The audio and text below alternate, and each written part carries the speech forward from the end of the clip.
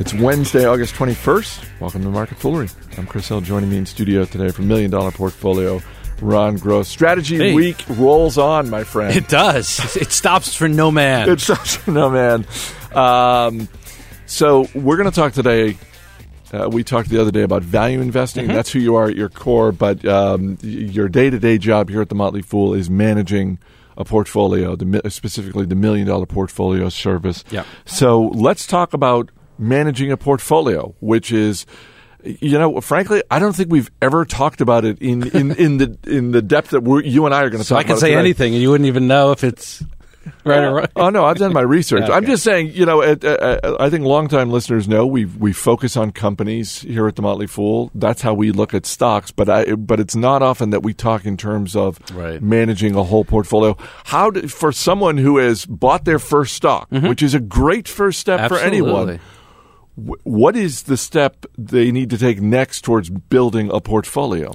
So the great thing about $1 Million Portfolio, shameless plug, the service that I manage here, is that it was created because we had members said, I have all these recommendations from the Motley Fool, and I own all these various stocks, but I don't know how to create a portfolio. To me, it's just kind of a list of stock holdings that I have in my brokerage account. Is there another kind of layer you can put on this? And the layer is portfolio management, and that's how $1 Million Portfolio was born. So when you think of building a portfolio, the first thing that probably or should come to mind is diversification. Not putting all your eggs in one basket. And you can do the diversification in many different ways. The goal that we get up to is through a number of stock holdings, probably 15 or more. But you can also get instant diversification through index funds.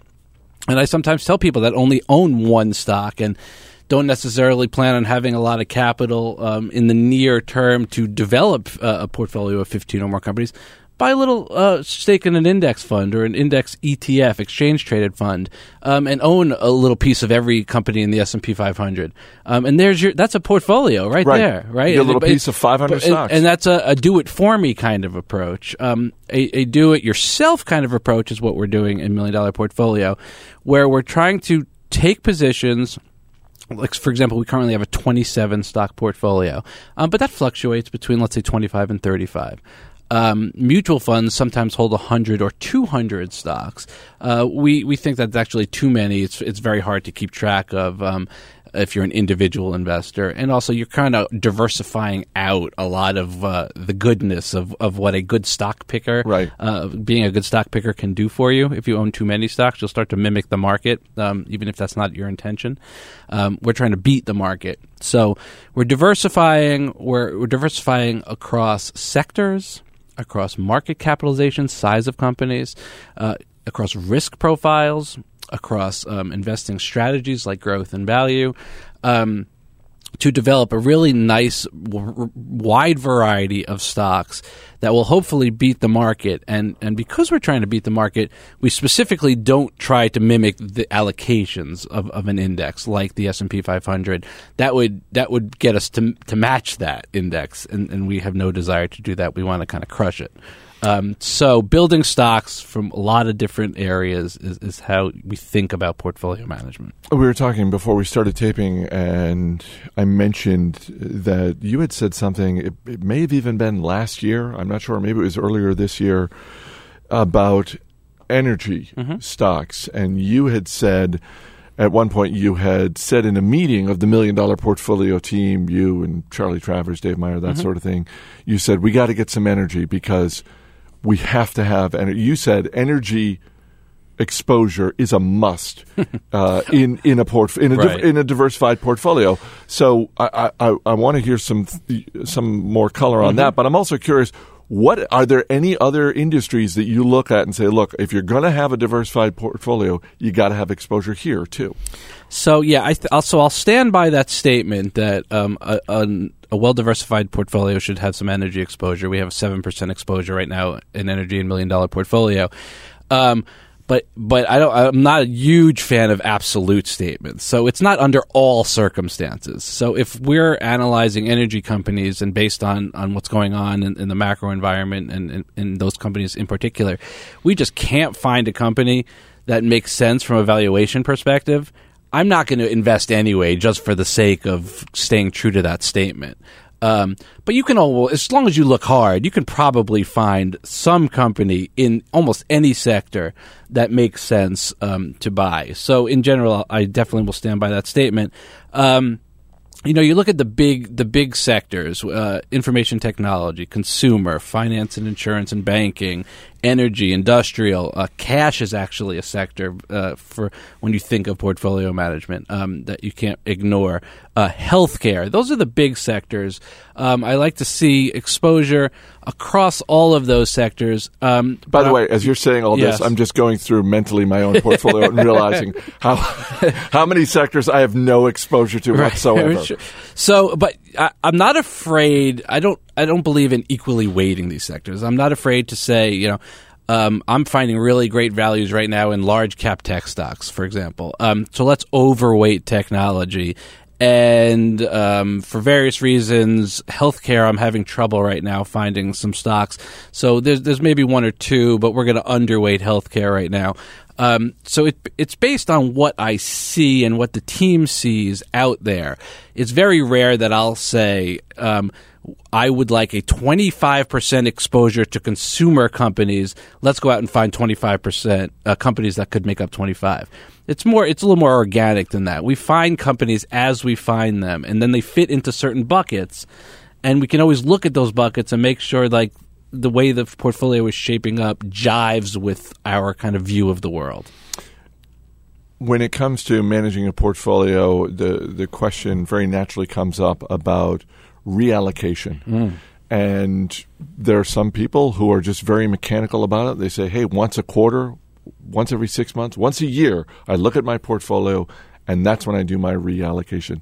I know that this is not a one-size-fits-all situation, right. But in general, how should people approach reallocating their portfolio? Because I can imagine for a lot of people, to the extent that they are looking at their portfolio once a month, once a week, that sort of thing, that what is triggering decisions or potential decisions is not necessarily the entire portfolio, but one company within it. They look at one stock that the last time they checked, it was a lot higher, and now it's a lot lower. Right. Or the inverse. They look at one stock and they say, holy cow, when I started out, this was 5% of my portfolio. Now it's 20% of my portfolio, and maybe I should think about rebalancing. Right, so that's a good word. Reallocation and rebalancing are similar concepts, not necessarily exactly the same thing.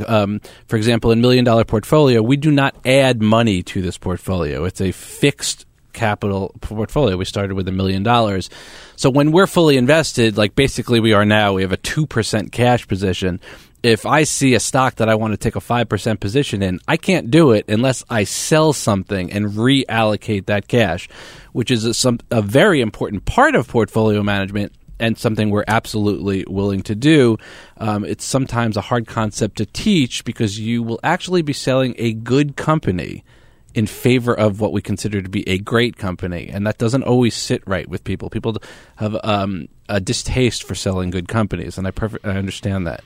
But if the goal is to have a grouping of stocks in your portfolio that represent the best possible stocks at any one time, that sometimes means shedding some of the stocks that have either a less favorable risk-reward relationship, or however you want to put it, less appreciation potential, a lower dividend, or whatever we happen to be looking at. So we, again, take reallocation from a very organic perspective. We sell stocks when we think the risk-reward relationship no longer is in our favor. That frees up cash, allows us to reallocate to something else. If a stock becomes too big a piece of the portfolio, that can be okay if we think, again, the risk-reward still works. It very often is the case that it's not working anymore because the stock has risen to such a lofty valuation. And that's where we'll pare back a stock. So if a stock becomes 10% of the portfolio, but we still like it, just not at that size, we can pare it back down to 5%. It frees up 5% cash for us, and then we can reallocate it into something new. or even reallocate that cash into stocks we already own and just increase the positions of the stocks we already own. So we look at that on a daily basis, quite frankly, because we're actively managing a portfolio. It doesn't often lead to a trade. We're not traders. We're long-term investors here. And so there's not a lot of selling that goes on, but certainly when appropriate, we do. And as you said, when stocks get to be very large pieces of our portfolio, that really amps up the risk of how much weight that stock has to your portfolio performance. And so we'll definitely look at that. For individual investors that aren't like following exactly what we're doing in $1 Million Portfolio, I think either 6 months or a year is fine, a fine time horizon to kind of take stock and see what it looks like. I don't want to get deep in the weeds on this one, so let's make this exchange brief. But to what extent do taxes factor into your decision to sell? I typically operate based on the statement that you can't let the tax tail wag the investment dog. Okay. So I understand that taxes have an effect on your net rate of return, obviously. That's why we purposely run a tax-efficient portfolio, and I recommend that others do as well. By that I mean not a lot of trading, not a lot of selling, not a lot of short-term selling, which generates the unfavorable short-term capital gain tax treatment. However, regardless of tax treatment, if I find a stock that needs to be sold because I don't believe in it any longer or because the risk-reward is no longer in my favor, for whatever reason, I don't allow the tax implications of that to affect the decision. You've been doing this a long time. I have. Yes, that's true. I wasn't a statement on your age. I mean, but basically, you've been doing this for a couple of decades now, and I am curious, what do you know now about managing a diversified portfolio that you didn't know when you were starting out? That's a great question. So something that I've learned actually since I've been a fool over the last 5 years is to really embrace high growth stocks. The stocks that David Gardner has really done so well on. He calls them rule breakers. I as a self-identified value investor often kind of shied away from those. But what we did for $1 Million Portfolio is we recognized the importance of not forgetting those types of stocks. If you're going to be well diversified, you need to be well diversified across things, not just sectors, but across the value, across growth, across dividends. So what we did is we took associate advisor Dave Meyer, and we put him in charge of what we call the sleeve of the $1 Million Portfolio. 30% of that sleeve is dedicated to high growth companies. And that is what he's focused on like a laser, looking at those David Gardner type companies to make sure we're properly allocated. It does up the risk of the risk profile of the overall portfolio, but we balance that out by the other 70% of the portfolio being where we want it, so we don't get too crazy in terms of risk. I wouldn't want 80% of the portfolio to be in high-risk companies or high-growth companies, but 30% is great, and with Dave really focusing like a laser on them, it gives you kind of the spark you need to really help you beat the market. I was going to say, when you were talking before about you're looking to take a 5% position in something and you've only got 2% cash, and what do you sell and that sort of thing. It actually reminded me of something David Gardner has said for years, which is let your winners run. And that's one of those things that it sounds great, and when it happens for you as an investor, it's great, but it also does run at odds with the whole notion of, oh, yeah, now I have a stock that makes up a third of my portfolio. And even if you believe it's a great company, even if you believe that it still has room to run, that really does up the risk, though, doesn't it? Absolutely ups the risk, and everyone feels risk differently. The proverbial, can you sleep at night with the way your portfolio looks. Some people can have a 3 to 5 stock portfolio with very large positions in each and sleep just fine. Understanding that is a risky portfolio. Others, like myself, quite frankly, would prefer to be more diversified than that. But for this 30% of the portfolio we manage, we are more willing to let winners run and let those allocations grow.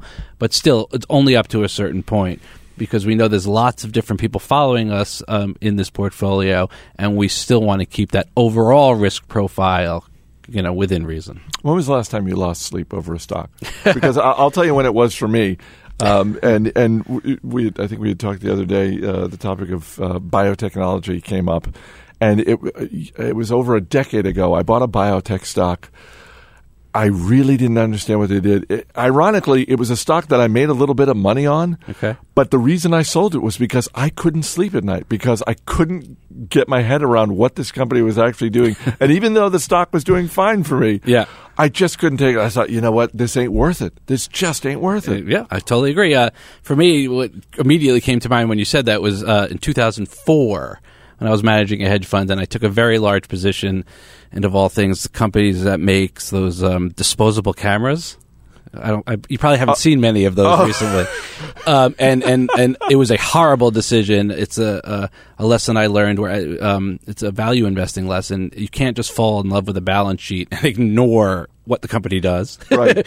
And I had a very large position, and it was one of my rare losers, and it was a big loser, and I don't like to lose money for my clients. So that was not a fun week. Are those even made anymore, disposable cameras? I think somewhere you could find them, but I didn't look into the future and see digital coming and iPhones, and it was a blunder. It was a blunder on my part. You just reminded me of what I consider to be one of the all-time great investing scenes in a movie, and it's the movie Other People's Money with Danny DeVito, where there's an annual meeting, and he's an activist investor who's taken a stake in this company, and he shows up at the annual meeting basically making his case that they should just liquidate. They should just liquidate and return the cash. And he has a line where he says, I bet once upon a time there were dozens of companies that made buggy whips. And I bet the last company still standing made the best damn buggy whip ever made. That's probably the case with your company, with the disposable cameras. They probably made a hell of a disposable camera. And they did end up liquidating in the end, and it was a great value investment for some, because you could buy it at a discount to its liquidation value at a certain point. But unfortunately for me, I owned it at much higher prices. Last question about managing a portfolio, because a lot of people manage a portfolio with someone else. It could be their spouse. It could be someone else in their family. It could be with a financial advisor. You work with a team of people. Mm-hmm. So you're not making decisions in a vacuum, just as a lot of people are not. How do you settle disagreements? How do you recommend someone settle a disagreement, whether it's their spouse or their financial advisor, and one of them is saying, I really think we should buy this stock and sell that one? And that's tough. I don't believe in making decisions by committee. I believe in, I'm so lucky to have this incredibly talented team, and I can almost always take their recommendation on a stock that they think should be in the portfolio and go with it. But there are certain times where I'll disagree, or I'll even disagree with a recommended allocation, and I'll have to say not comfortable with that. But that's in a corporate setting. At home, when you're doing it with your spouse, I think you probably have to come to some consensus, and it's always great to write things down. So write things down why you bought a stock or why you would like to buy a stock. Make sure both people or the group of people, it could be an investing club, are all on the same page about why you're doing something. What the thesis is. What the thesis is. And then you can consistently, every quarter, whatever it is, go back and say, are we still on track here? And if the answer is no, then you have it in writing, and you can point to the data and say, this is what we all agreed on, and it's not working out, or it is working out, and we need to make a decision. All right. Thank you for being here, my friend. Thank you. As always, people on the program may have interest in the stocks they talk about, and the Motley Fool may have formal recommendations for or against, so don't buy or sell stocks based solely on what you hear. That's it for this edition of Market Foolery. Show's mixed by Ann Henry. I'm Chris Hill. Thanks for listening. We'll see you next time.